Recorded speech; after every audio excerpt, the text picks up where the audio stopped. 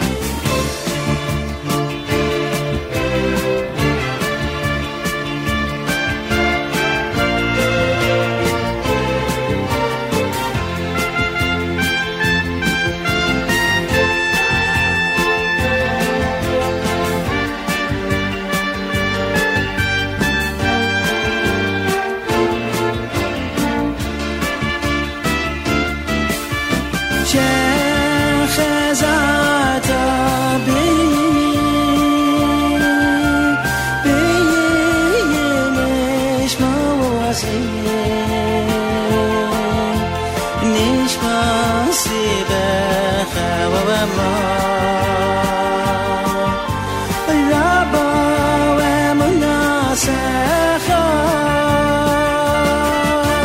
my day.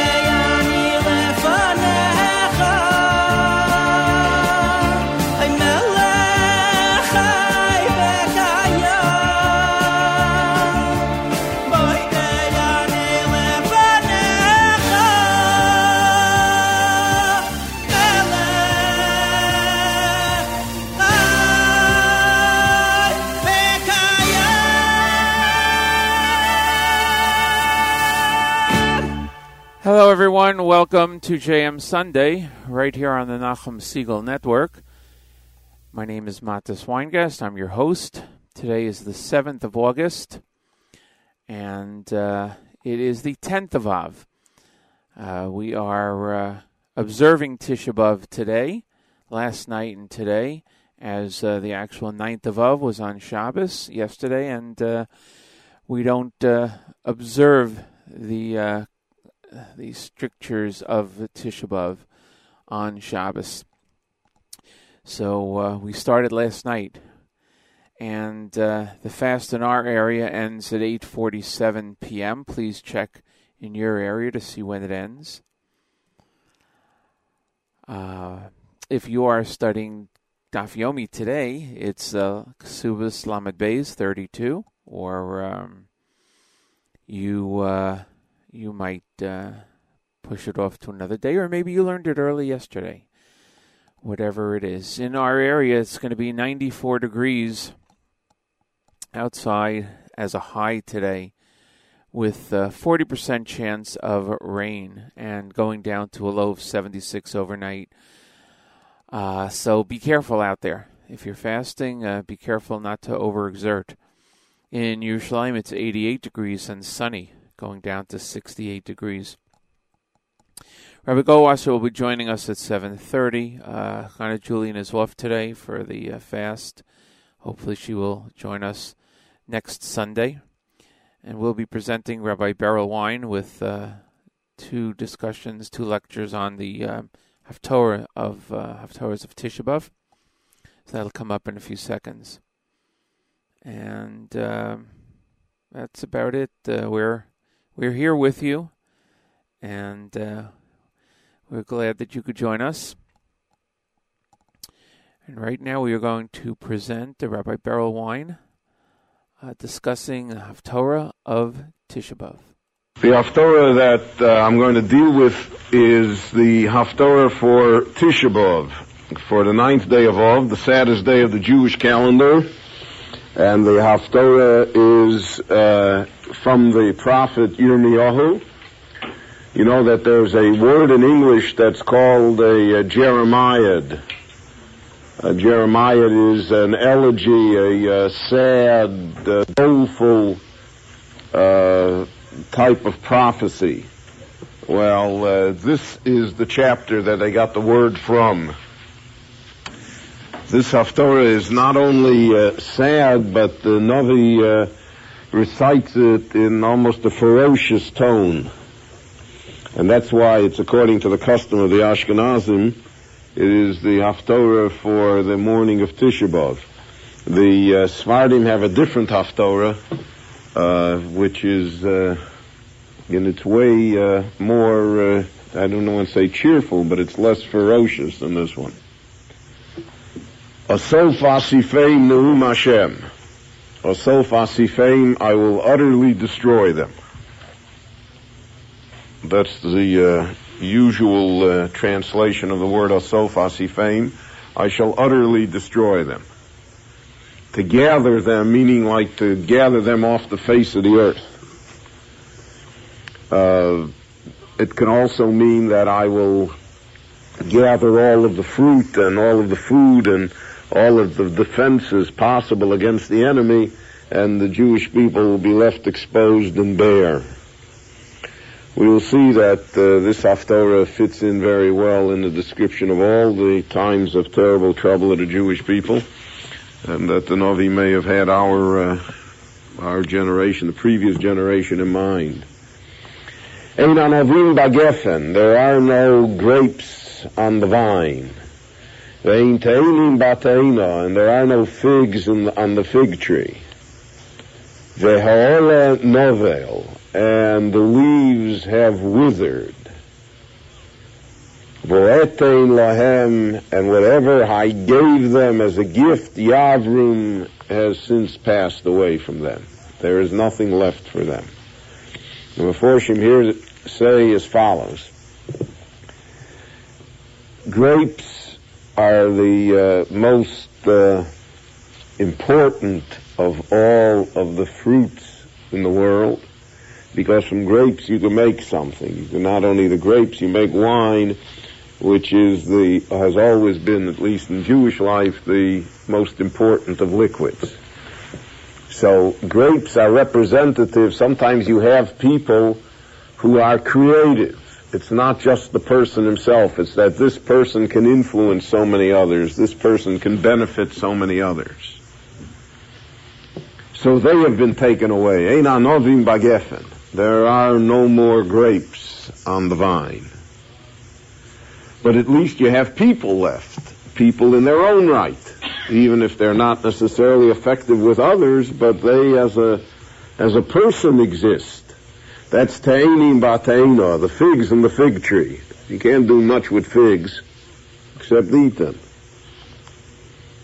But the fig itself is a nourishing, sustaining food. There are no figs in the fig tree either. There are no people left. And not only that, there are people who themselves are shallow, who themselves are of little social value, who don't contribute that much to society. They're there for window dressing. They're there for show. They also are not here. Ve'he'ole novel, they're representative of the leaf on the tree, which is there for protection and for show. It cannot be eaten, but it's part of the tree also. And the leaves have also withered. Every gift that I gave them, God says, Yavrum has been taken from them by the enemy. We have this concept many times in Tanakh, and the irony of life is that a person never knows who one really toils for. We don't know for whom the bell tolls. You really don't know whom you're saving your money for either. Because many times it ends up in the hands of the government or the lawyers or all sorts of things that one never imagined. And it's taken. Yavrum, it's taken away. All the gifts that one had that could have been used for positive and strong action, all of that has been taken away. Almo anachnu yoshvim. So the people who live in the scattered cities, in the defenseless towns, so they say, well, what are we doing here? What are we staying here exposed? They're convinced that if they go to the main cities where the defensive walls have been constructed, that they will be saved. Let us come and gather and go to the fortified cities, to the cities that are well protected. So here again is not only the imagery of refugees on the run, but the nature of people is to try and find some sort of refuge and improvement in their situation. So the people don't realize that it's a general calamity. They feel that they'll be safe somewhere else, which is what happened in the Second World War in Eastern Europe, that no one imagined the general calamity. And they thought that if they went to Vilna, they'll be safe, or to Warsaw, they'll be safe, without realizing that there was no longer any safe haven. V'nidin Mashom. V'nidin Mashom, we will be silent there. So silence here is an ironic word. They say we'll be silent, we won't be noticed. We'll be able to blend into the society and we'll be able to escape and be part of it. And the Lord says, V'nid Mashom, there they will be struck dumb. They will be made silent. They'll be cut off. And the Navi continues how futile that is. Ki Hashem Elokeinu hadimonu. The Lord our God has silenced us. So the silence is that we cannot even pray to Him.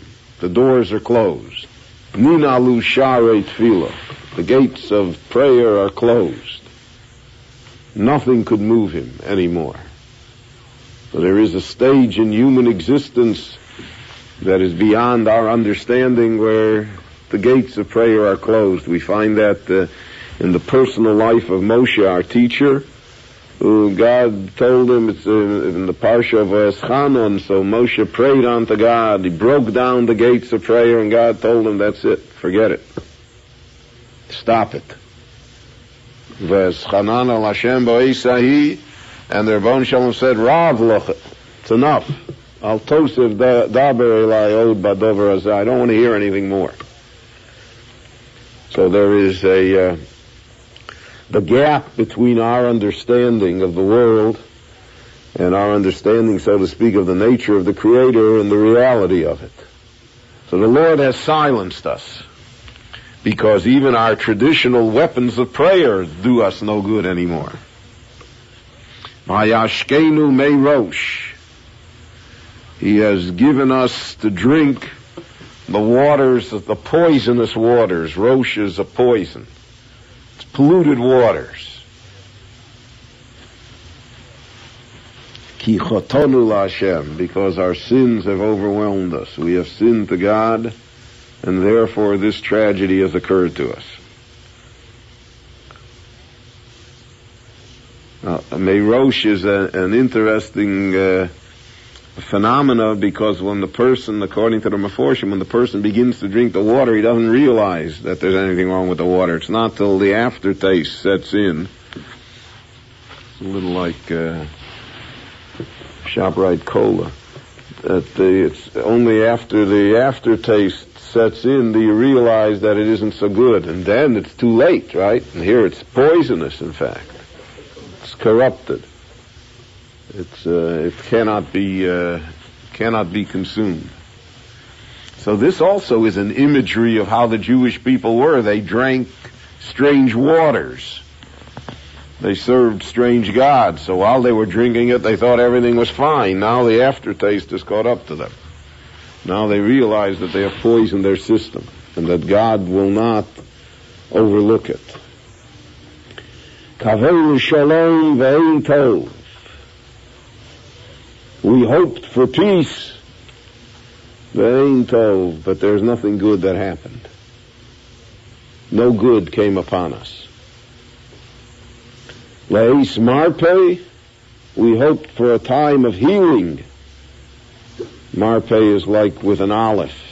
This is spelled with a hey, but it's the same word. Marpeh, we hoped for a time of refuah, time of healing, v'hinei v'asa, and instead of that there's terror. Also is terror. The terror, the panic. That is the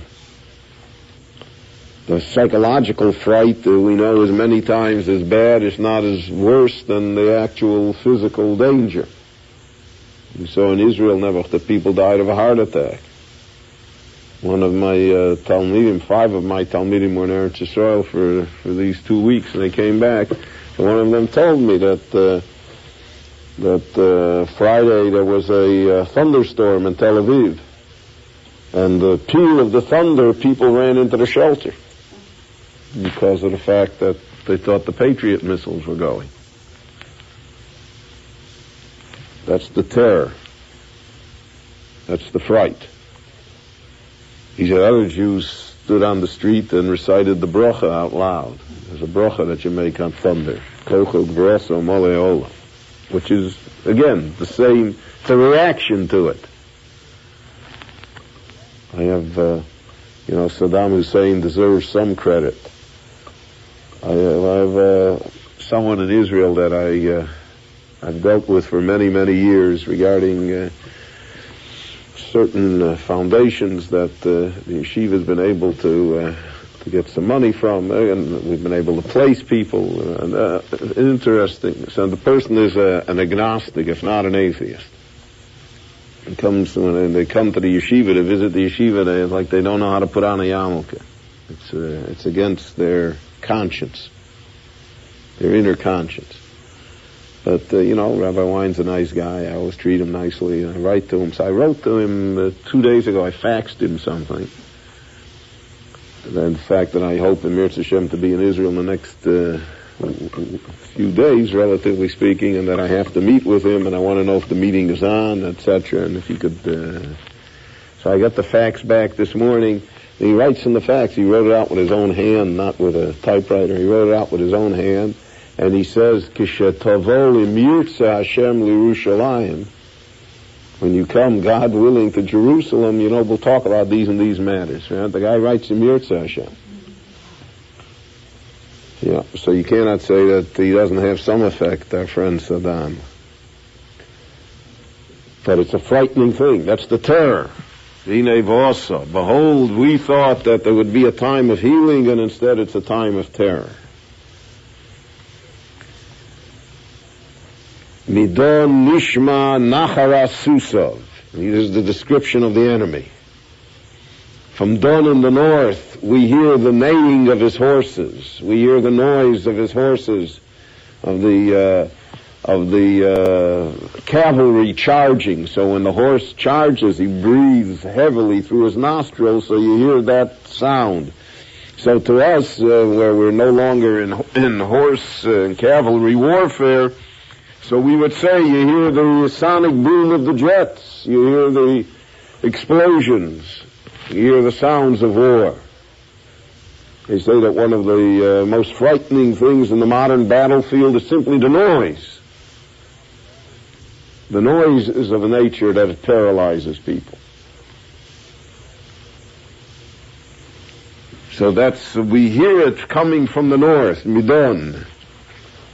Mikol Mitzhalo Sabirov, we hear the voices, the shouts of their heroes, of their strong men. In the ancient world, even as late as the American Civil War, the rebel yell. In the South, when the soldiers charged, so they had a special yell. And in all of the records of the Civil War, anyone who heard the rebel yell remembered it for the rest of their lives, both friend and foe.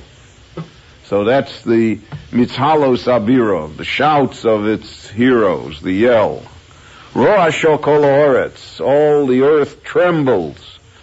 It trembles because of the great mass of humanity that is moving. Vayovohu vayochlu eretz umloa, and they have come to consume the entire country, the land and everything that is in it. Ir v'yoshvevo, the city and all those who dwell within it. So the city refers to all the cities of Israel, but it refers always most specifically to the city of Yerushalayim, which is the city in the world. Now, because God says, Ki hineni meshaleach bochem nechoshim tzifonim, I am sending amongst you snakes that are vipers. That's the description of the enemy. Tzifoni is a viper. That's the most poisonous of snakes. It's a snake that if it touches you, it destroys you. There are snakes that nobody likes snakes particularly, but there are snakes like the garden snake or the garter snake that is not necessarily dangerous at all. It may even be beneficial. Keeps other rodents and insects out of your tomato patch. But then there are poisonous snakes, but there are poisonous snakes that a person can recover from the bite. They are not very poisonous. It's not fun, but there are poison. Right? And then there are snakes that are like vipers, where the bite is lethal, where the venom is such that it paralyzes the human nervous system in an instant. And the person can't breathe. He cannot come to himself. So that's, God says, on the snakes, the enemies that I am sending you, not nice enemies. America in the middle of bombing Iraq, he says today, that we're going to need $20 billion to rebuild it. Right? So, that's America. Therefore they already got in the budget, they're going to rebuild it. But our enemies are nechoshim tzifonim, they are vipers. Asher ein lohem lochash. So ein lohem lochash has a double meaning. One meaning is that they have no venom, They have no venom, meaning that they're so poisonous that you don't need any venom, right? They're just the teeth, the fangs alone kill. They don't have to inject you with a tremendous amount of venom. They are so lethal. Others learn, Asherin Lem Lochash, they make no noise. They are so stealthily careful to surprise you that they make no noise. You don't even realize that the snake is upon you. Others say, Asherin Lem Lochash, there is no antidote to their bite. Because many snake bites have an antidote. And if a person injects himself with the antidote so he's able to survive, this is one that has no antidote. There's no way to get rid of this bite. So all three pshotim mean the same, that you're talking here about a snake for which there is no defense. V'nishchu eschem nu'um Hashem, and they shall certainly bite you. Don't think that you will escape.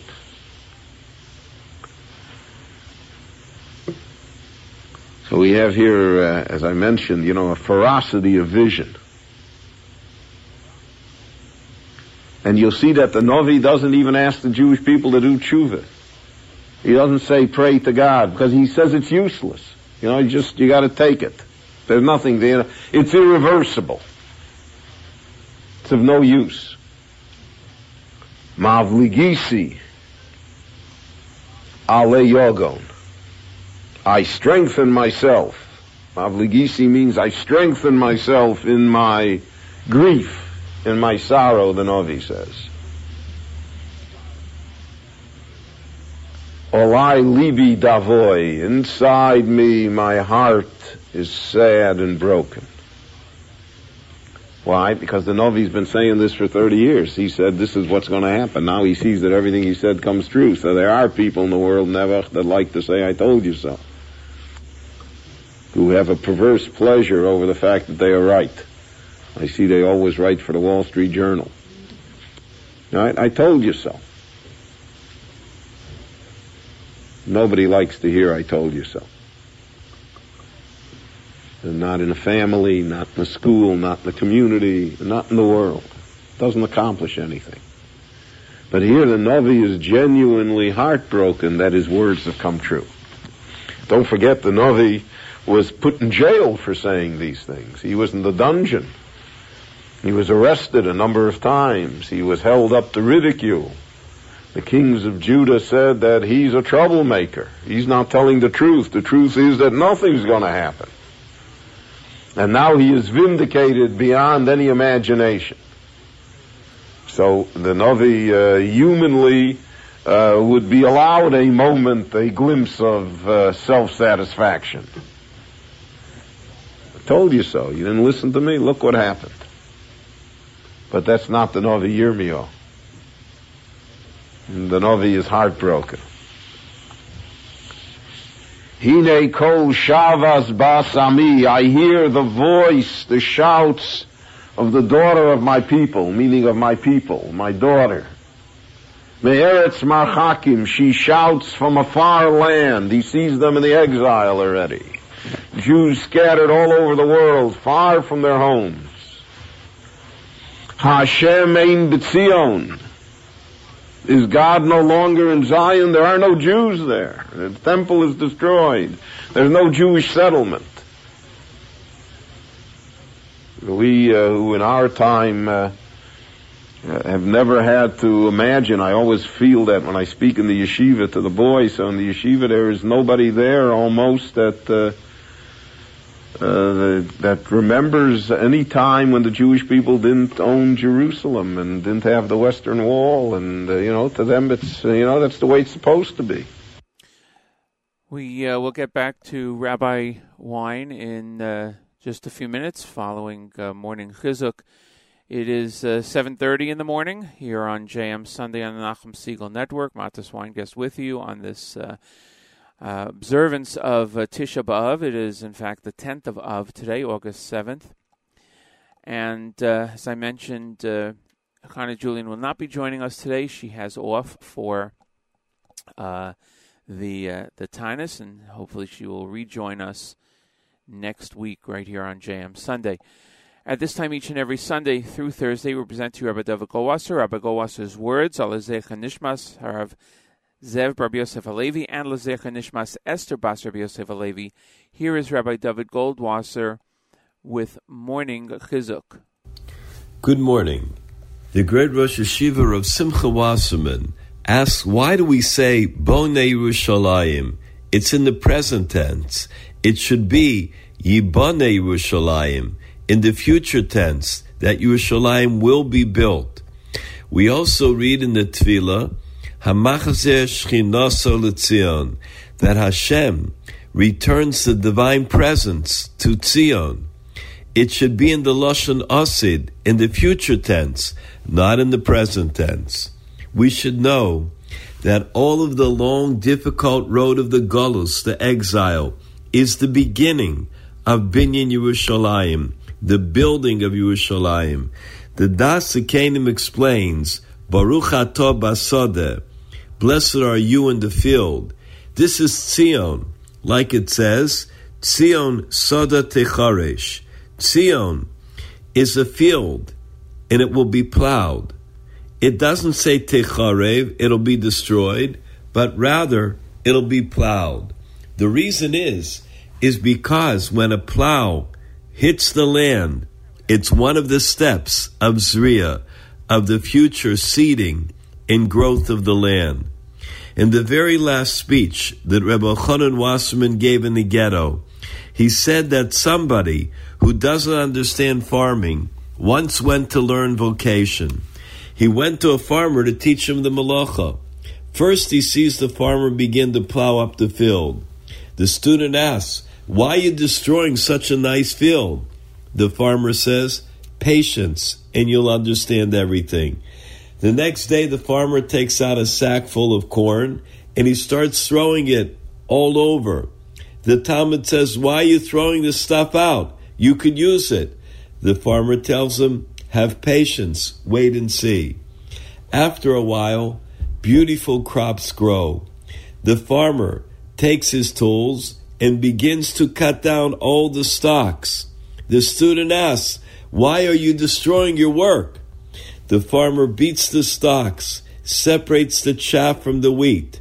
The Talmud, the student, is completely baffled. When he separates it, the student still doesn't understand it. But when the farmer begins to grind up the grain, the student cries out, you'll turn all your grain into dust. Finally, when he puts in the water, the student cries out, you're going to drown it all out and flood it. Then he goes to bake it, and the student says, you're going to burn your work up. But when the farmer takes out the beautiful challahs, the student sees it and smells the aroma. Then the student begins to understand all the actions of the farmer. And so too, the great Rebbe Chanan Wasserman says the farmer is a mashal to Hashem. Sometimes it appears that Bnei Israel is beaten. Sometimes we're scattered. Sometimes we're separated. Sometimes they try to ground us up. However, in the Achris Hayomim, in the end of days, we will all realize that all of these actions caused our nation to become great. This has been Rabbi David Goldwasser bringing you Morning Chizuk. Have a nice day. Thank you, Rabbi Goldwasser, for your words this morning. As always, we are right here with you on JM Sunday on the Nachum Segal Network, and we'll get back to Rabbi Wein in just a moment. As I mentioned, today is the 10th of Av, actually, so we are observing Tisha B'Av today. We're observing the fast and the other restrictions of Tisha B'Av today, and in our area, the fast ends at 8:47 p.m. Please check in your area to see when it ends. And I hope you have a good fast day. It's going to be hot outside, so be very careful. And don't exert yourself. It's going to be 94 degrees in our area, 40% chance of rain, and tonight 76 degrees in Yerushalayim. It's 88 now and sunny, going down to 68 degrees. We're going to continue with Rabbi Wein. As I mentioned, Chana Julian will not be joining us for the news from Israel today. Hopefully she will be back next Sunday. And we'll continue again with Rabbi Wein for this segment and another segment coming up at the top of the hour or so. Here is Rabbi Beryl Wein. And I always feel that when I speak in the yeshiva to the boys, so in the yeshiva there is nobody there almost that remembers any time when the Jewish people didn't own Jerusalem and didn't have the Western Wall, and to them it's that's the way it's supposed to be. And there's no amongst us. There was always in our lifetime a great Jewish settlement in the land of Israel, but it was not always like that. In fact, for most of the time, it was not like that at all. We take it for granted. Take the state of Israel for granted. We take everything for granted. It's supposed to be that way. And we even have complaints that it's not the way we like it.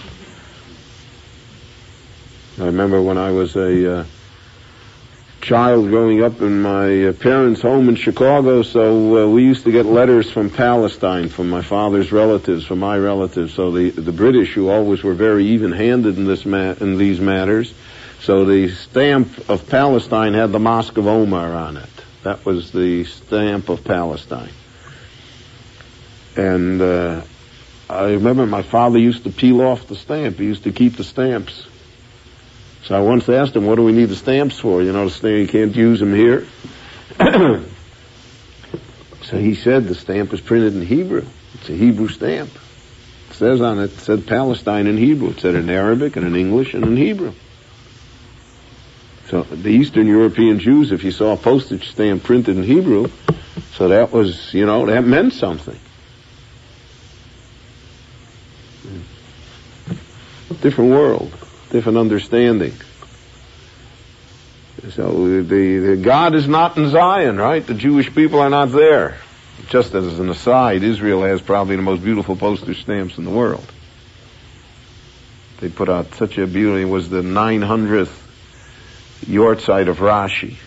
So they put out a stamp for Rashi in Rashi letters. It was just beautiful. That stamp I have. Just beautiful. I mean, like the right thing to do. I commented on the yeshiva and that too, that Greece never put out a stamp of Alexander the Great yet. Italy didn't put out a stamp of Julius Caesar, right? They're all gone, right? You put out a stamp in Rashi Ksav, everybody caught it, everybody understood immediately the stamp. They didn't use the regular Hebrew, they used the Rashi Hebrew to put it out. So that's the Jewish people. Imalka Einba, the king is not there. The royal palace is not inhabited. Where's God? How could such a thing happen? So God answers, Madua hi chisuni b'fsileim, b'havle nechor. How about them? Why did they anger me for so many centuries with their idols? B'havle nechor, with the vanities of the strangers. Why did they do that, right? Now they ask, what happened to God? God asks, what happened to you? Now this is the ongoing conversation, which is the story of the exile of the Jewish people. We and God never seem to get the story straight. How did it happen? Ovar kotzir kolo koyitz. The harvest season is past. Kayitz, the summer is gone. People thought that somehow we would be saved. In the passage of time, some miracle would come and stop the Babylonian army. A miracle would occur. It's interesting how all the contests remain the contests of the Bible, right? Babylonia, right? So we think Babylonia. Here it is, Babylonia. The old contests are all here. Saddam Hussein named his nuclear reactor Tammuz 17, after the 17th day of Tammuz, when the Babylonians cracked the walls of Jerusalem. He knows what he wants to do. He's not without... the only thing is he doesn't know that the Babylonians were on the 10th day of Tammuz, and the 17th day of Tammuz were the Romans. He doesn't know the Rashi, right? That he didn't figure out. But his message is clear, right? So the Babylonians are back. We thought we would be saved. We have not been saved. We have not been saved. This is a reference, a veiled reference to the fact that the Jews counted on the Egyptians to come to their aid. The Jews had an alliance with Egypt, and that was what they relied upon. The Navi said, rely upon God, and they relied upon the Egyptians, and the Egyptians never came. Al shever bas ami hoshborti. Hoshborti means I am broken over the fact that my people have been broken. The disaster of my people is my disaster. The Navi takes it personally. Again, that's a trait of identity with the Jewish people, to be able to identify with the Jewish people. I always remember that as a little boy, my Zayda never allowed the house to be painted. My aunt had arranged that the house should be painted for Pesach. It was 1943. And the Jew came to paint the house for Pesach. I paint now. And she evidently had done it without my grandfather's permission. And when my grandfather lived with them after my grandmother died, she lived with my aunt and uncle. So when he came home from shul, I happened to be there with my mother. So the painter came in and started setting everything up. And he looked around and he sees the painter is there. So he asked him, what's he doing there? So he said, my aunt had ordered it. So he said, well, there must be a mistake. And he went in the kitchen. He told my aunt, he said, Jews are burning in the ovens. We're not going to paint the house for Pesach. And then he went and he paid the painter the whole amount of money because he knew the Jew needed the money for Pesach. So he took care of both things. I remember that like today. He gave him the money and he didn't paint the house. He's not going to paint the house. Jewish people are in trouble. He's not going to paint the house. But that's a feeling of identity. You can't criticize Jews, but it's, sometimes things are hard to look at. It's hard to see, how people don't feel. People are not sensitive to what's happening. They're worried about their petty things.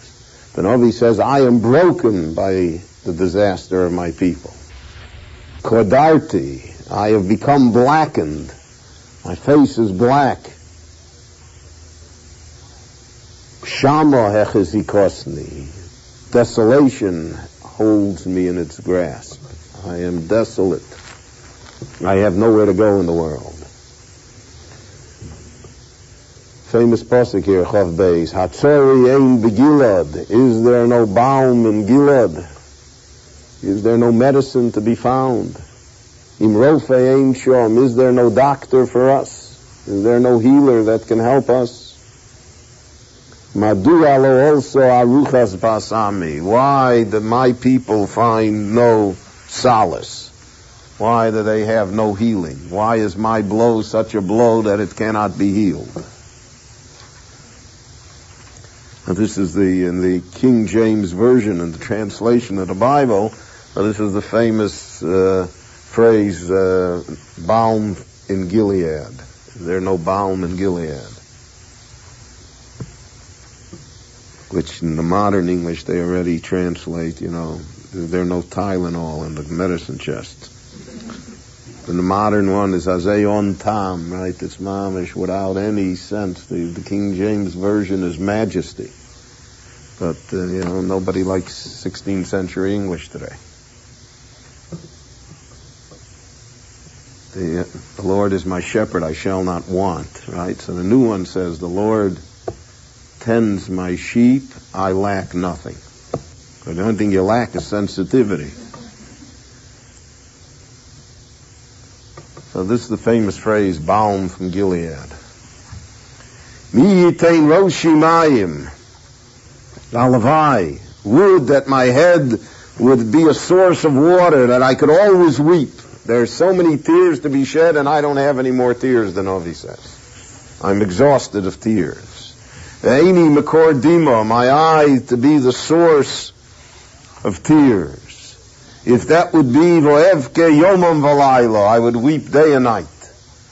I would weep without interruption, as chalalei basami, over the corpses of my people, over the death that has overcome my people.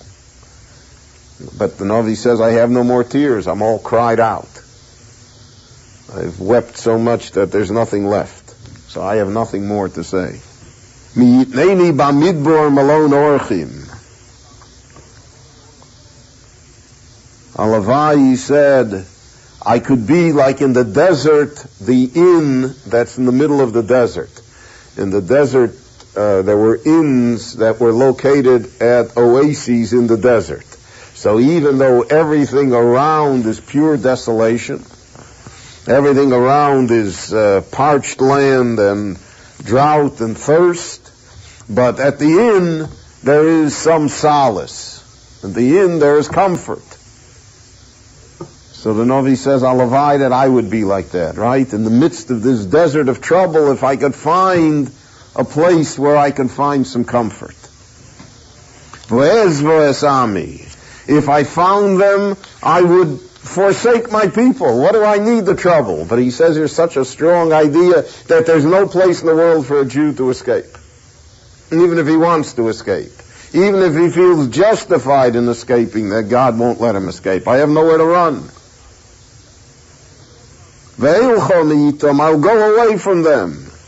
Because they're the ones that did it. Kikulam menafim. They are all adulterers. Meaning they're all unfaithful. So the idea of adultery here is not only the fact that they were sexually immoral and that was the tenor of the society as it unfortunately was, but the forsaking of God and of the Jewish religion is seen as being adultery, because the relationship between God and Israel is the relationship of marriage. It is not to be seen as it's described in Shir HaShirim in that fashion, that God, so to speak, is the man and the Jewish people are the woman in the matter, and that it's a story of love, it's a story of a relationship, it's a story of loyalty one to another. So if a person is disloyal, so he's unfaithful, it's not victimless crime, which is a great phrase invented in Western society. Victimless crime, right? It's not a crime. And it is a crime because it's not just what the person does, it's what that act does to the other person. The destruction that is caused to the other person by the infidelity. So the Navi says, Kikulam menafim, the relationship to God is like that. They're unfaithful to the Ribono Shel Olam. Atzeres bogdim, they're a convention of traitors. A convocation of traitors. Because again, the word here that's used is treachery. They're disloyal. They're guilty of treason. Vayadrichu es l'shonom kashtom sheker. So the imagery here is that a person's tongue is like a bow, and the words that emanate from that tongue, that's the arrow. So vayadrichu es l'shonom kashtom sheker means they have stepped on the bow. If you want to shoot a long way, so in the ancient world, the great archers would lie on their back, and they would push the bow taut with their feet, because they were able to get a much greater tension than they were with their arms alone. And that was like the long-distance artillery. So that's vayadrichu, from the word dorach, to step. They stepped on their bows, but their arrow was lies. Their arrow was falsehoods, sheker. That became the way of life. The way of life became one of lies. To lie to each other, to lie to oneself. That's what Chazal say, that the worst of all punishments of a liar is that eventually he only lies to himself. He himself believes the lies. V'lo le'amuno govru ba'aretz. And they attempted to become giborim, heroes, strong men, powerful, but v'lo le'amuno, without faith. A person without faith cannot be strong. Or rather, the strength cannot be productive. Nothing good will come of it. Ki me'ro'o el ro'o yotza'u. This is the idea of aveira goreres aveira. One sin drags you down to another one. Just as mitzvah goreres mitzvah. If you do good things, so you end up doing a lot of good things. You do bad things, so then you end up with a whole peckle of aveiras, right? I always say that you come to shul in the morning, right? So you daven b'tzibur, you put money in the tzedakah box, you hear a word of Torah, you say Tehillim, you go. Before you know, you got a package, right? You got something out of it. You go other places, so it's not just the one aveira, right? There's 15 aveiras that come from it.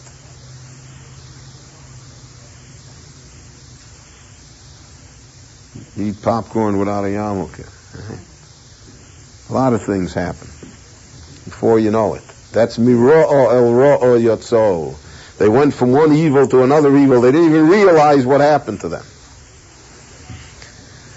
The osi lo yodo nu Hashem. Now this is a phrase that we'll see at the end of the Haftorah. They didn't know me. What does it mean, they didn't know me? They haven't got a clue what I want from them. That's the tragedy. You don't know what he wants. You don't understand what God wants from you. And that's not as easy as people think. People think, if they're observant, if they're this, they're that, so then, they're doing it. The Ramban says his famous statement, Novel Birshus HaTorah. There's a person who is a novel, who is obnoxious, and he does everything that's written in the Torah. He doesn't understand what's going on. He doesn't understand what God wants. He misses it. Misses the whole point. And that's and the Novi especially here concentrates on human relationships one with another. On the Bein Odom L'Chavero part of the Torah. Because the Bein Odom L'Chavero part of the Torah is what has done us in over all the centuries. Somehow with God we can settle. Gitzach HaNeitzer, right? Yom Kippur, you can straighten a lot of things out with the Rebbeinu Shalom. But a society of cruelty, a society of evil, a society of lies and infidelity can't straighten that out. V'osi lo yodo. They didn't know me. They don't know what I want. They don't understand. Because we'll see at the end of the Haftarah, then all he says that the tremendous person is Haskel v'yodo osi, the one that knows me, the one that intuitively knows what's supposed to happen correctly. I always tell over the story from the Chofetz Chaim that I heard here in our community, there was a man that was a nephew to the Chofetz Chaim who lived a very long life. He died, he was in his 90s. And he came one evening, he was not a religious Jew. And he came one evening to speak to us. We had a social evening, I don't know if you remember, by Stern, I think. And he was telling stories. So he was raised in an assimilated home in St. Petersburg, in Russia. This is the Chofetz Chaim's family. He was raised in an assimilated home in St. Petersburg, and he received a private education of the time. He was taking French lessons and music lessons, and he didn't know anything about being a Jew practically. And then a terrible tragedy happened. There was a cholera epidemic, and both of his parents died. And he was left alone, and there was no relatives. So somebody in St. Petersburg knew that the Chofetz Chaim was a relative, so they took this kid from St. Petersburg, and they brought him to Radin, which is like itself a culture shock. And they brought him from this home, from this assimilated salon home in St. Petersburg, to the Chofetz Chaim's wooden little hovel in Radin. So he said, so the Chofetz Chaim took care of him. Chofetz Chaim himself took care of him. So the Chofetz Chaim went and hired a French teacher to continue the kid with French lessons. And he got a hold of a music teacher to continue the kid with music lessons. So, listen to the story. So the people in Radin were up in arms. The Chofetz Chaim is not frum. They're teaching French in the Chofetz Chaim's house. It's not frum. So they came to the Chofetz Chaim to tell him that. So I want you to understand, the world never changes. The characters change, but the world doesn't change. So they came to him, they told him, Rebbe, it's passionate. It's not nice in the house of the Chofetz Chaim in Radin, that a boy should come in and teach French to a Jewish boy, French language. So the Chofetz Chaim answered them. He said, Vos hartaich e malochim shmeichlin in himmel. He said, what's your problem if the angels in heaven are smiling? Hayosef, kid's an orphan. Comes to say, what's your problem here? And the Chofetz Chaim was on a different wavelength. He had an intuition. What would God have done in such a situation? That's what he said. The Malachim are smiling. That means that God approves of it. What would Rebbeinu Shalom have done? That's what he tried all of his life, to try and guess what would God do in the situation. That's really our task. Our task in being human is how would God react? Because I want to imitate him. I am his creature. I'd like to be like him. So that's what the Navi says. V'osi lo yodo. They didn't have a clue to me. That's the tragedy. That's the destruction. So everything else follows. Once you don't, once you lost it on the radar screen, right? So then it doesn't make a difference where you're going. The good news, bad news joke, right? The pilot gets on the intercom and he says, I have good news and bad news. Good news, he says, we're 10 minutes ahead of schedule. Bad news is that we're lost. That's really a very good description of our world, of our society. We're ahead of schedule, but we have no idea where we're going. Ishme'eu hishameru. Every man has to guard himself against his friend. The other guy's out to cheat me. I have to guard myself. I can't take anybody at his word. Terrible situation, right? But we are aware of it, right? It's not far different from our situation. Person's word. Ishmereyu ishameru. Every man has to guard himself from his friend. Val koloch al tiftochu. And you cannot trust your brother. Right? Business is business. Money is money. Money destroys families. It's not a blessing. Baruch Hashem, my wife is young, but I feel, she hasn't got a gray hair in her shaitel. I'm all white. But I get, with the $10 million offer from Ed McMahon in the mail, I don't even open it. Right in the garbage. I don't want it. I really don't want it. I'm past it already. So there was a time, I talked myself in the Yetzer Hara, I'd make $10 million. I'd give $9 million to the yeshiva. I get this, that, and today it's right in the garbage.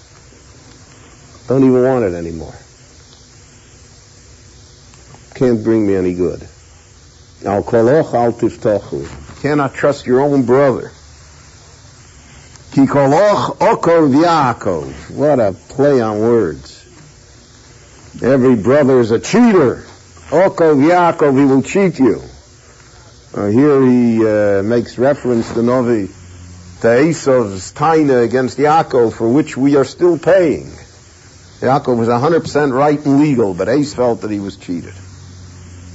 Vayakveni zeh pamoyim. He said, Achi kora shmo Yaakov. Is it for nothing that he's called Yaakov? He's cheated me twice. Yaakov means to cheat. V'chol reya rochil yaloch. And all my friends, everyone who is a friend, goes and slanders me. Rochil yaloch, bears tails. Can't be trusted. Yeah, we are going to divide this Haftorah in two because one cannot take it in one. The ish b're'ehu yehoselu. Each man makes fun, mocks, but it means to cheat. When you cheat somebody, you mock him. An idiot. He lets himself be cheated. I always almost make a vow. I don't do it, but I almost make a vow to myself that I'm never going to go to a car dealer to buy a car. Because whenever I buy a car, no matter what, I walk out and I feel I was cheated. No matter what price. Because it's just the way it works. Yeah, he's letting me have it. This extra and this and this, and he's going to give me this, and he's going to give me that. No, I walk out, I feel like vomiting. That's Yehoselu. They make fun of you. They've mocked you. They've mocked your integrity. Ve'emes lo yadaberu. And they cannot speak truthfully. There are no words of truth that they can say. Limdu lishonam daber sheker. They have trained their tongues to speak falsely, that they cannot even tell the truth when it is in their best interest to tell the truth. Sometimes we call that a pathological liar, but the Novi doesn't give in to psychological excuses. Limdu lishonam. They have trained themselves. Their tongue is trained that it doesn't say the truth. It's against the law to tell the truth. Look at in the United States we call the truth in lending, truth in advertising bills. They're telling you in advance that it's a lie. Everything it says on the first side of the page is a lie because you got to turn around and see all the things they have to print in little print, in fading ink on the second part of the page to tell you that everything was on the front part of the page isn't true. They're not responsible for it, Like if you want a super saver, if you go Saturday night with your mother-in-law at 11:30 at night with one bag, right, they got 3 seats for you, like that. It's wrong. It's wrong. You're not allowed to, al pi halacha, you're not allowed to do it. You're not allowed to say $99 to Miami and you only, in little print, you have 6 seats like that, and the other regular price is $400. You're not allowed to do that. But we expect it. We expect it. We're convinced that that's the way it's supposed to be. And if you get away with it, then you're a good businessman. That we convince ourselves of that. That's a terrible thing. That's limdu lishonam daber sheker. To train yourself to speak falsehoods. So to train yourself in a whole society to do that. We pay a big price for that. I knew Rosh Yeshiva that they would look over the brochures of the yeshiva. I remember in the Chicago Yeshiva we had to have a catalog printed. We were going to get credits from the university, Agansa Maisa, so they printed a catalog. So in the catalog, the public relations man that printed it, so then in our yeshiva, Kanai Nohara, then there was like 330 boys in the base madrasa. We had a big yeshiva. We had 35, 38 boys in every shiur. So he wrote close to 500 students. That's, it's close. 330 is closer to 500 than to 0. Not bad. I remember Rabbi Fassman, the other ones, they didn't let it be printed. They pulled it. Yeshiva can't say. You say over 300. You want to say something. Can't say close to 500. Not true. It stands against everything that the yeshiva is supposed to be.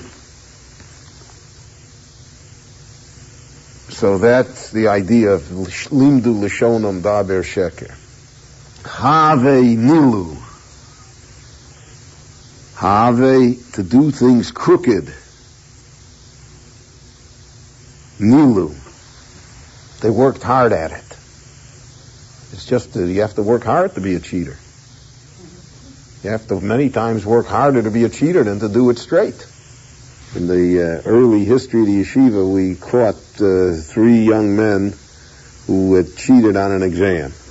And they had cheated in an exam. I mean, how they did it, they were able to get a hold of somebody's key and make a copy of the key, and they came in like 2 a.m, and they figured out the combination to the safe, and they got it right. So I threw the 3 guys out of the yeshiva. If you can get a 30 in the yeshiva, and we'll keep you. Well, in fact, once you're in, you're in.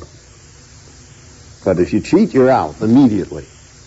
All 3 of them have remained our friends still today. It was the best thing that ever happened to them. All 3 of them say that. In fact, we helped place them, etc., but they were out. So I said to them, look at the effort that you put into this. If you would have put the effort into study, you would have got an A. This thing took you 12 hours to put together, and you have to stay up nights and go find key. What are you, crazy? Look at all the work you put into it. Why didn't you study the 2 hours, right? You get the A. It wasn't such a hard test. So that's what the Navi says. Have nilu.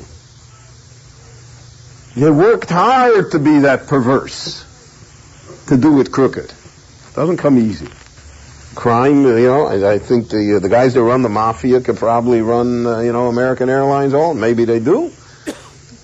I mean, they can. They're put in a good hard day's work. All the schemes to beat the government, all the nefarious things that exist in the world. There's plenty of hard work. There's plenty of kishrin. There's plenty of genius in it. Misplaced, the Navi says. Shivtecha b'soch mirma. You have sunk. You dwell in the midst of cheating. You have sunk so low that that's your way of life.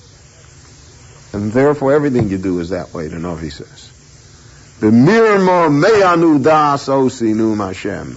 So their cheating is that they refuse to know me, because they are so wild in their behavior, they're so perverse, they're so crooked, that they refuse to reckon with me.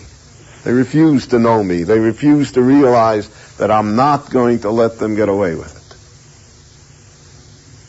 So the Navi here really minces no words. He pulls no punches. He says, that's what happened. That's the Churban. If that's the Churban, so okay. So then that's what's going to happen. The Navi says, I have no easy way out.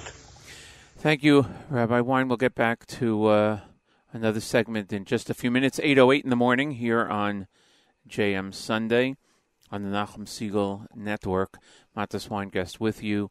We're here till 9 o'clock, and programming continues all day long on the network. I hope you are having an easy fast and will continue to have an easy fast for the rest of the day. It is going to be hot in our area, 94 degrees, 88 in Yerushalayim, and whatever the temperature is wherever you are around the world. The fast in our area ends at 8:47, and just check where it ends at your time, where you are. And we're going to get back to Rabbi Wein. I had also mentioned that Chana Julian would not be joining us this morning because of the fast day. Hopefully she'll be back with us next Sunday with the news from Israel. Another presentation of Rabbi Wein will take us up to the end of the show. Here is Rabbi Beryl Wein. The Navi says, Mi yitneni bamidbar malon orchim. Mi yitneni means alavai. Would that God would place me in the desert, and I would be like an oasis. Malon orchim is an inn, an oasis. The idea of a desert is one of the great ideas that we have throughout the Tanakh. A desert, it's a feeling that all of us have, that I would have a terrific business if I wouldn't have workers, if I could do it all myself. Or it would be a terrific society, a terrific school, or whatever whatever organization we want to think of, it's complicated by the fact that it's not a desert. It's complicated by the fact that there's a society that we have to contend with, and in that society are people and events that are not necessarily to our liking, and who are a deterrent, they're a drag. They make things worse. So the Navi says, Alavided, I could escape from the Jewish people and I could go out to the desert. In the desert I would be like our father Abraham, who at the beginning of time ran this great inn, Malone Orchim. Guests came and he could do whatever he wanted. When you have a Jewish people, when you have the whole people together, so then there's baggage. There are problems. It's not that simple. It's not that easy. Ve'ez v'es ami, I will forsake my people. Ve'elcho me'itom, and I will go away from them. Ki kulam menoafim, all of them are immoral, unfaithful. That's the word menoafim, that's the word for adulteress. But it means not only adulteress in the physical sense, it has many connotations here, but basically it's the unfaithfulness to God, the unfaithfulness to tradition, and it's also the sexual immorality which was rampant, and it also was a statement that kulam menoafim, everybody, he doesn't mean everybody, but he means it was tolerated. It's accepted in society. It is not something that is considered reprehensible. It's taken for granted. It's allowed. And therefore, that's why it says, Kulam menoafim. They are all adulterers, because the ones who tolerate it eventually are as guilty in society as the ones that participate. Because without the societal approval, it could not reach the levels that it did. Atzeres bogdim. Atzeres means a gathering, a group of people who are traitors, who are treacherous. So traitors means traitors to their spouses, traitors to society, traitors again to the ideas and ideals of the Jewish people. Vayadrichu es lishonam, kashtom sheker. So this we discussed before, that they have trained their tongues, kashtom sheker, to be like a bow that shoots arrows of lies. They have developed that's accepted. A little like the commercial society of the world that we live in, of false advertising and false representations. So we become immune to falsehood because we accept it and we expect it, and it's part of us. V'lo le'emunah govru b'oretz, and true people, faithful people, govru b'oretz, they did not do well in this world, the Navi says. They're not popular. They're not strong. They're not the heroes. But those who are false, they are the ones who are heroes. I think one of the statements regarding our society generally is the lack of true heroes. Most heroes in American society are sports figures or other such people who or people who have made a great deal of money and not necessarily in a legitimate fashion, in a moral fashion. They're the heroes of society. And part of the undoing, for instance, of the poorer class in the United States and of the minorities, etc., is that their heroes are false heroes. They're not realistic. You have 400 possible positions to be a ball player in the National Basketball Association, and you have 10 million children playing in the schoolyards for the 400 positions. It's It's not realistic. The fact that righteous, honest, good people not only are not held in esteem, but they are ridiculed. They are held to be wildly impractical people. People who have nothing to teach us. So that's what happened to the Jewish people also. For a long time in Jewish life, in the exile, the Jewish people, even though they may not have lived up to their ideals, but their heroes were clear to them. In our time, that has again become blurred in a great section of the Jewish people. Who would we really like to be? So that's the idea here. Lo le'emunah govru ba'aretz. Ki me'ro'o el ro'o yotza'u. From one evil they stagger to the next evil. The imagery here is of a drunk going from bar to bar. Once having embarked upon this road, so from one evil to the next evil they went. And originally they could not have imagined themselves at their final station. Couldn't imagine what they would look like at the end. But when you go from one evil to the next evil, so eventually you arrive at the final evil, the ultimate evil. The Osi lo yado num Hashem. This we will see later at the conclusion of the Navi's words, that the Navi considers knowledge of what God says, of what God wants, to be of primary importance. To know what God wants. And there are many people who are very far off the mark. And that's the idea that the Ramban says in Chumash, that a person can be a novel Birshus HaTorah. A person can be observant, he can be within the parameters of Torah, and yet he is an obscene, obnoxious, evil person, because he hasn't got any identification with what God really wants.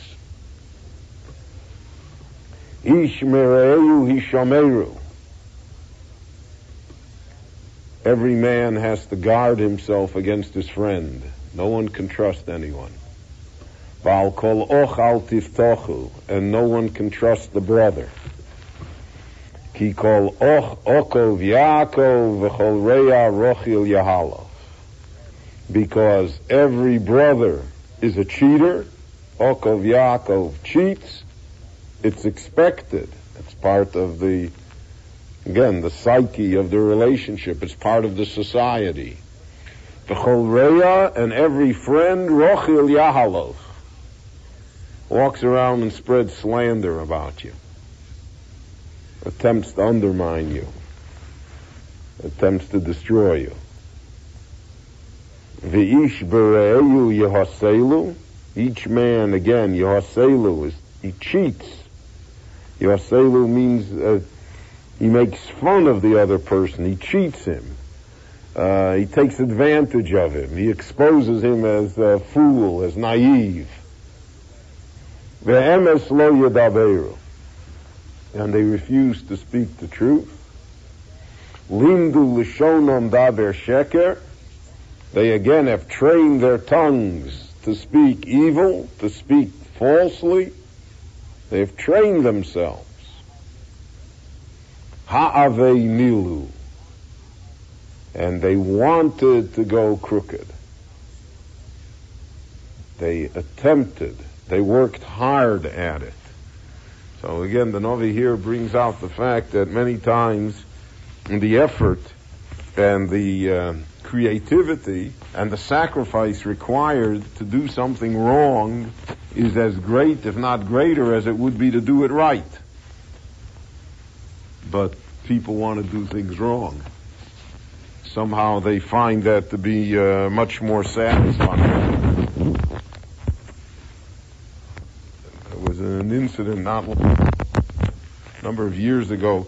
that students stole regents exams and passed them out, etc. So the effort that went into it, if they would have sat down and studied for the 2 hours or 3 hours, you didn't have to do that. It took days of planning, risks, expenses, everything. But everybody felt that the investment was worth it. Whereas to do it the straight way, so to speak, to spend the time and the effort and the creativity and study, so that's not acceptable. That's not the way to do things. That's what the Novi means. Have nilu. They worked hard to obtain this level of perverseness. They worked hard to make it crooked. It was a matter that required effort, and they followed through with it.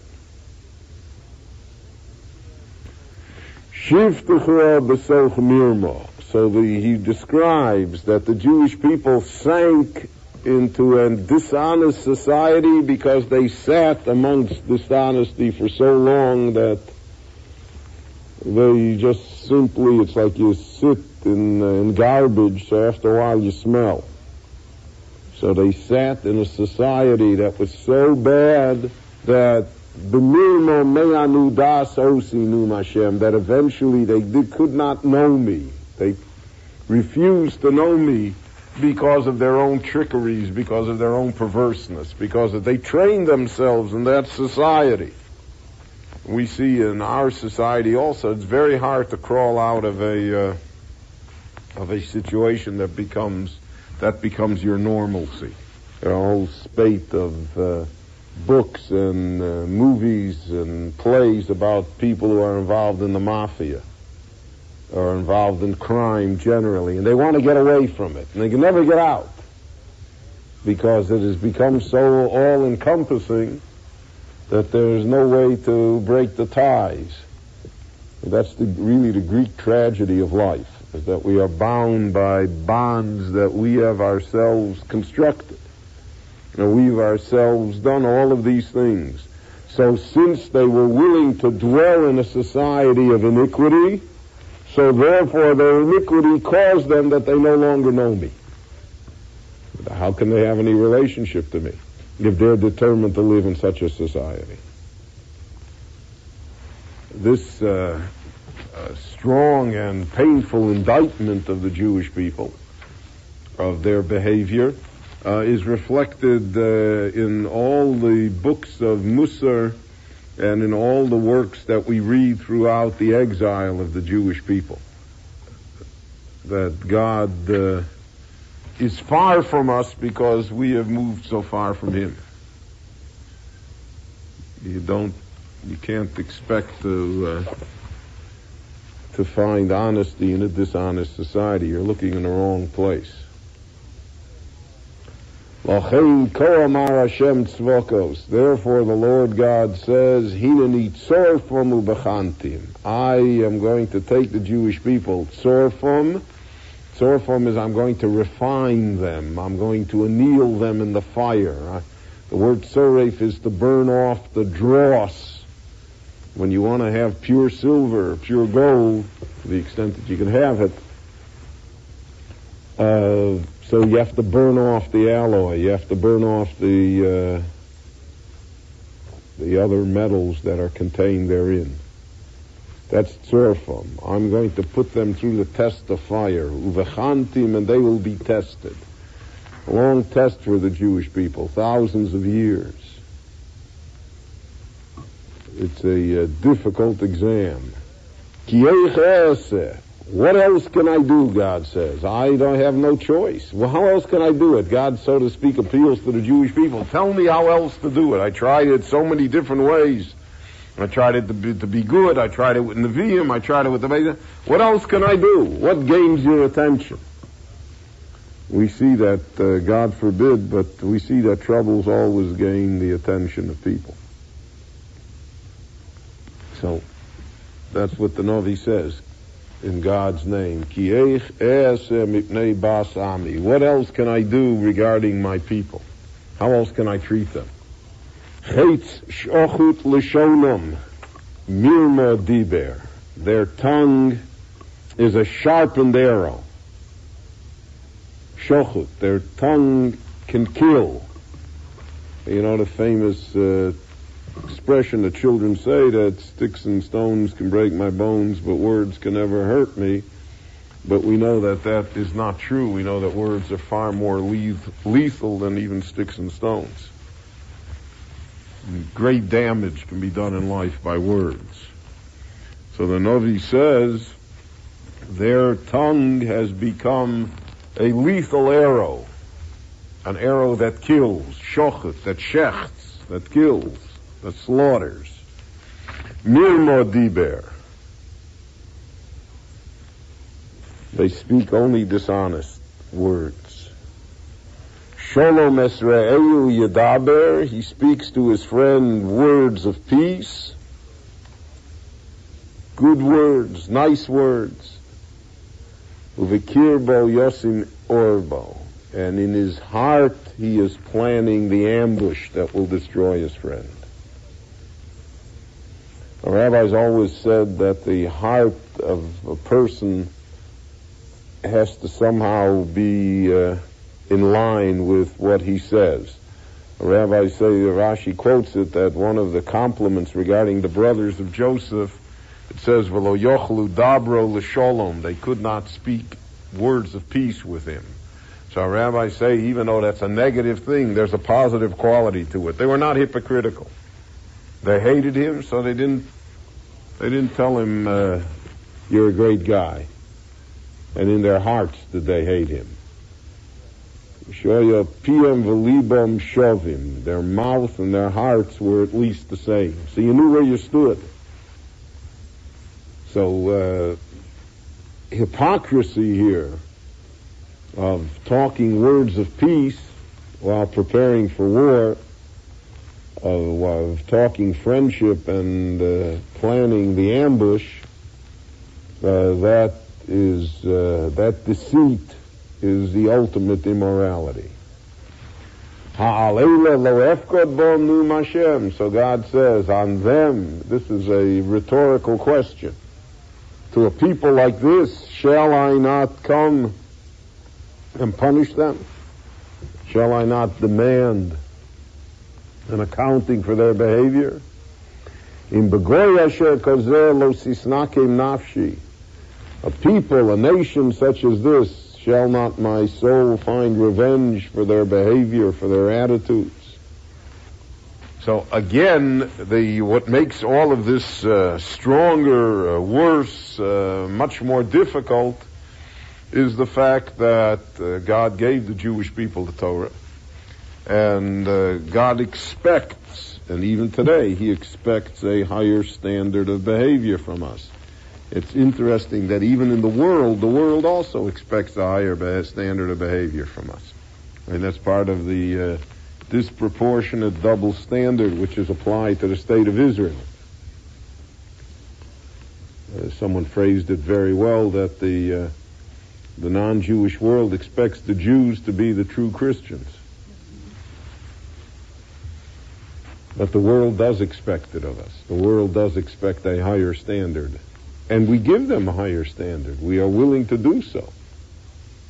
We do live to a higher standard. But God, in His measurement of us, in His demands upon us, so then if we don't live up to it, so then God's anger is kindled against the Jewish people. Al ha'orim eso b'chi vonehi. So the Navi sees the Churban in front of his eyes. He sees the terrible events. The prophet Yirmiyahu, in fact, he mentions it. He says, "Ani hagever," I am the person that saw it. The other prophets, and that's the Medrash says here, the other prophets only predicted it, so they knew it was going to happen. But there's a great difference, my friends, in life, and know that something's going to happen and actually witness it. Actually have to live through it. And the Navi therefore says, I, more than any of the other prophets, I'm the unlucky one, because I am the one who saw it happen, who was the living witness to it. Al-Hehorim Esa B'chi Vonehi, regarding the great mountains of Israel, the hills, I will now raise my voice in weeping. And in Nehi is moaning, a song, an elegy, a song of weeping and of sadness. So this is the measure for measure, the Midah Keneged Midah, because on the hills and mountains of Israel is where the Jews worshipped Avodah Zarah. So the mountains were destroyed. The beauty was removed. Later, at the time of the Second Temple, the mountain was actually lowered. It was physically lowered, removed from its exalted status. Valnos Midbar Kino, and regarding the oases that existed in the desert, I will sit and mourn, because the churban that the enemies of Israel brought to the country is such that nothing is left. He describes it in terms of a great locust that consumes everything in front of it, so that nothing is left. Even the oases in the desert are destroyed. A little like Kuwait looks. Right? Nothing is left. I mean, if you just think of the enormity of the destruction. So the poor Emir will have to spend some $180 billion that he has stored all over the world, but that doesn't in any way mitigate the destruction that occurred. That's what the Navi describes here. Ki nitzasu mibli ish over. The country, the oases, the mountains, the roads are forlorn. Mibli ish over. There is no traveler that passes. Nobody walks. Nobody goes anywhere. There's no travel. V'lo shomu kol mikneh. No longer is heard in the countryside the sounds of the cattle, meaning the sounds of domestic agricultural life. It has all been quieted. The birds of heaven, the animals of the earth, nodadu, have wandered away. Holochu, have gone their own way. They are no longer here. They're no longer present. They're gone. So the history of the Jewish people in the land of Israel is that for well over 1,000 years, the country was barren. There were no animals, there were no birds, there was nothing. Just stones, sand, emptiness. The Ramban says that was part of God's plan, is that no one came to inhabit the country. All the Palestinians who are there now all came after the Jews. If you read Joan Peters' book From Time Immemorial, so she documents there how the entire Arab immigration into Palestine is in the last 100 years.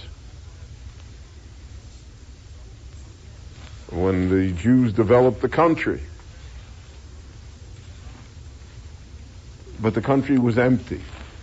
No population. And when there are no human beings, there are no animals, nothing. A scene of ultimate desolation. The Nosati es Yerushalayim legalim. So Jerusalem was mounds, like tells, archaeological digs, just mounds of rubble. Gal is like a mound, a monument, a bunch of stones piled one on top of the other. Gal Aid. Ma'on Tanim, it became the home of jackals, of wild animals who live in the desert, who live where no one else lives. It's Tanim is a we translate it as a jackal. It's a type of a desert dog. It's a wild creature that lives off of rodents. It's a fierce predator, but it does not live anywhere where there's civilization. It lives in the wild. Ves Ore Yehuda Etein Shmoma, and the cities of Judah that previously were so populous and now have become desolate, isolated, alone. Mibli Yoshev, with no one there, no one is present. Now the Novi moves to another topic. Famous psukim here in the Novi. From here to the conclusion of the Haftorah are some of the most well-known and famous and strongest psukim in all of Tanakh. I mentioned to you before, this Haftorah is enormously powerful. It's enormously sad. That's why they laid it all on Tisha B'Av. The Haftorah is so strong we don't read Eicha in the morning. This Haftorah sums up everything there is to say in the Book of Lamentations. It's almost as though if we had this Haftorah plus Eicha, that would be too much to bear.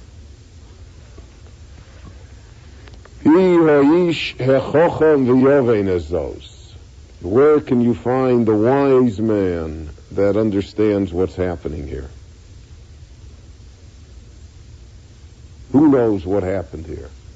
So we could say that today. We could say that regarding the events of our time. Who is the wise man that can tell us, that can explain the Holocaust to us, who can explain the state of Israel, who can explain all of the struggles, all of the wars, all of the pain, all of the blood, all of the sacrifice? Who could explain it? Who is the wise man who understands? V'asher diber pi Hashem elo v'yagido. And who is the man to whom God has spoken in explanation? V'yagido, and he's now going to tell us what happened here. Who is that person? So this is based, the Medrash bases it, that neither the wise men nor the prophets of Israel could explain the enormity of the disaster that befell the Jewish people. It's literally the story of our time too.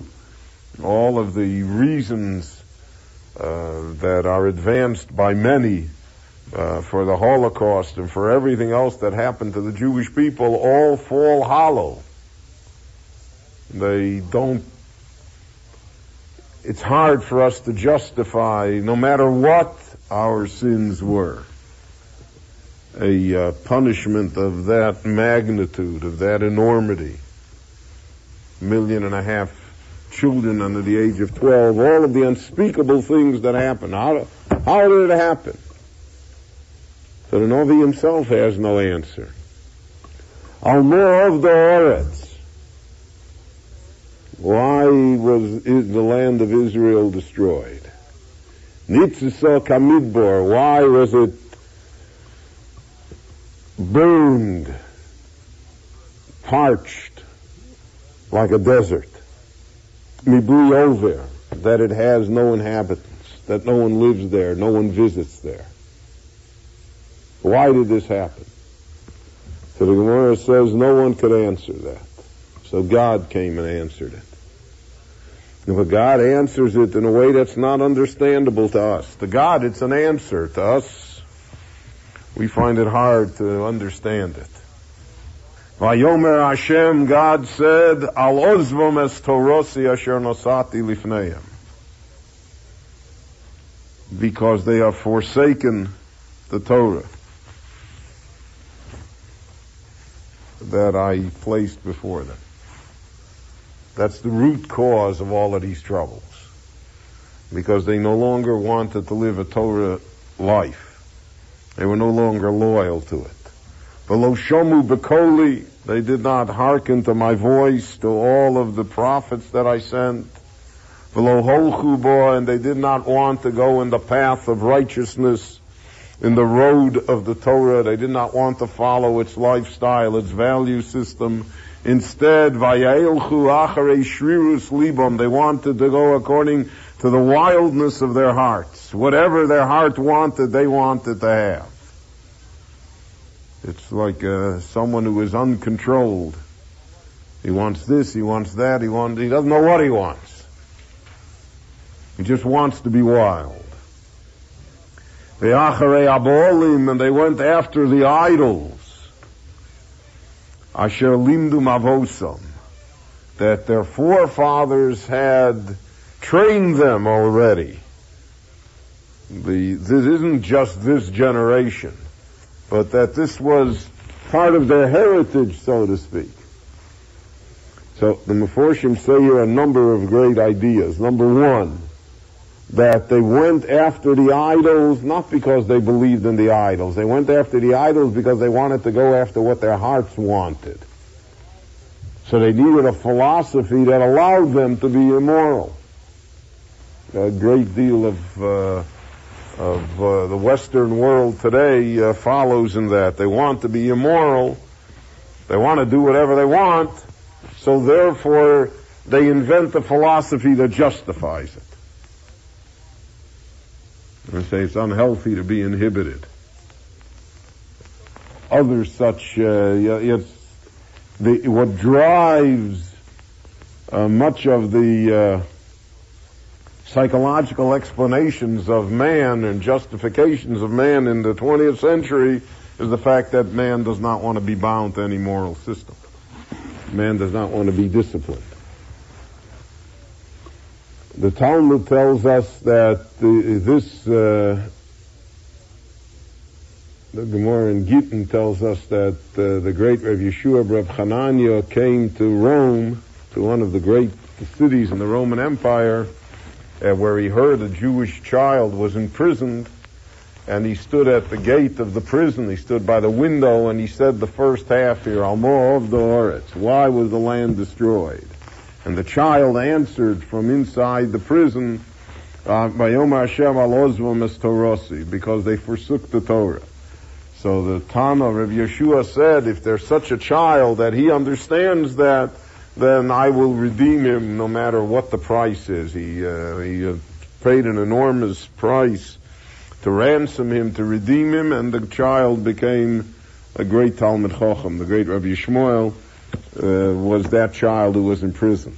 But again, the question that he asked is why, which is the most difficult question to answer. Almo of Doretz, why was the land destroyed? So people say, it was destroyed. It was political. They didn't have a strong enough army. It was economically not viable, etc. None of those excuses are true. The country is destroyed because of its lack of moral fiber, because of the fact that it did not follow the Torah. We find the same reasoning in the Talmud always. The Talmud asks, whenever they saw an older person, they said, Bameh rachta yomim, how come you lived so long? So nowhere in the Talmud is the answer given that I exercised, or I took good care of myself, or I went to sleep early at night. The answer is always found in a moral thing. I did this good deed. All my life I devoted myself to this task. Because our rabbis always ask the question deeper than what looks on the surface.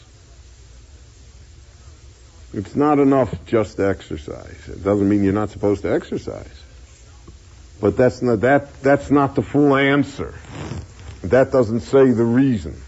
So here also, it doesn't say that the reason for the destruction of the Jewish state in the time of Yirmiyahu and later in the time of the Second Temple was because of the fact that the empires were stronger than they were. And because this Jewish state had existed for hundreds of years, always were stronger empires against them. But because of the fact that they were morally bankrupt. In the end, all the notes were called in. They were just wrong. And eventually they paid the price.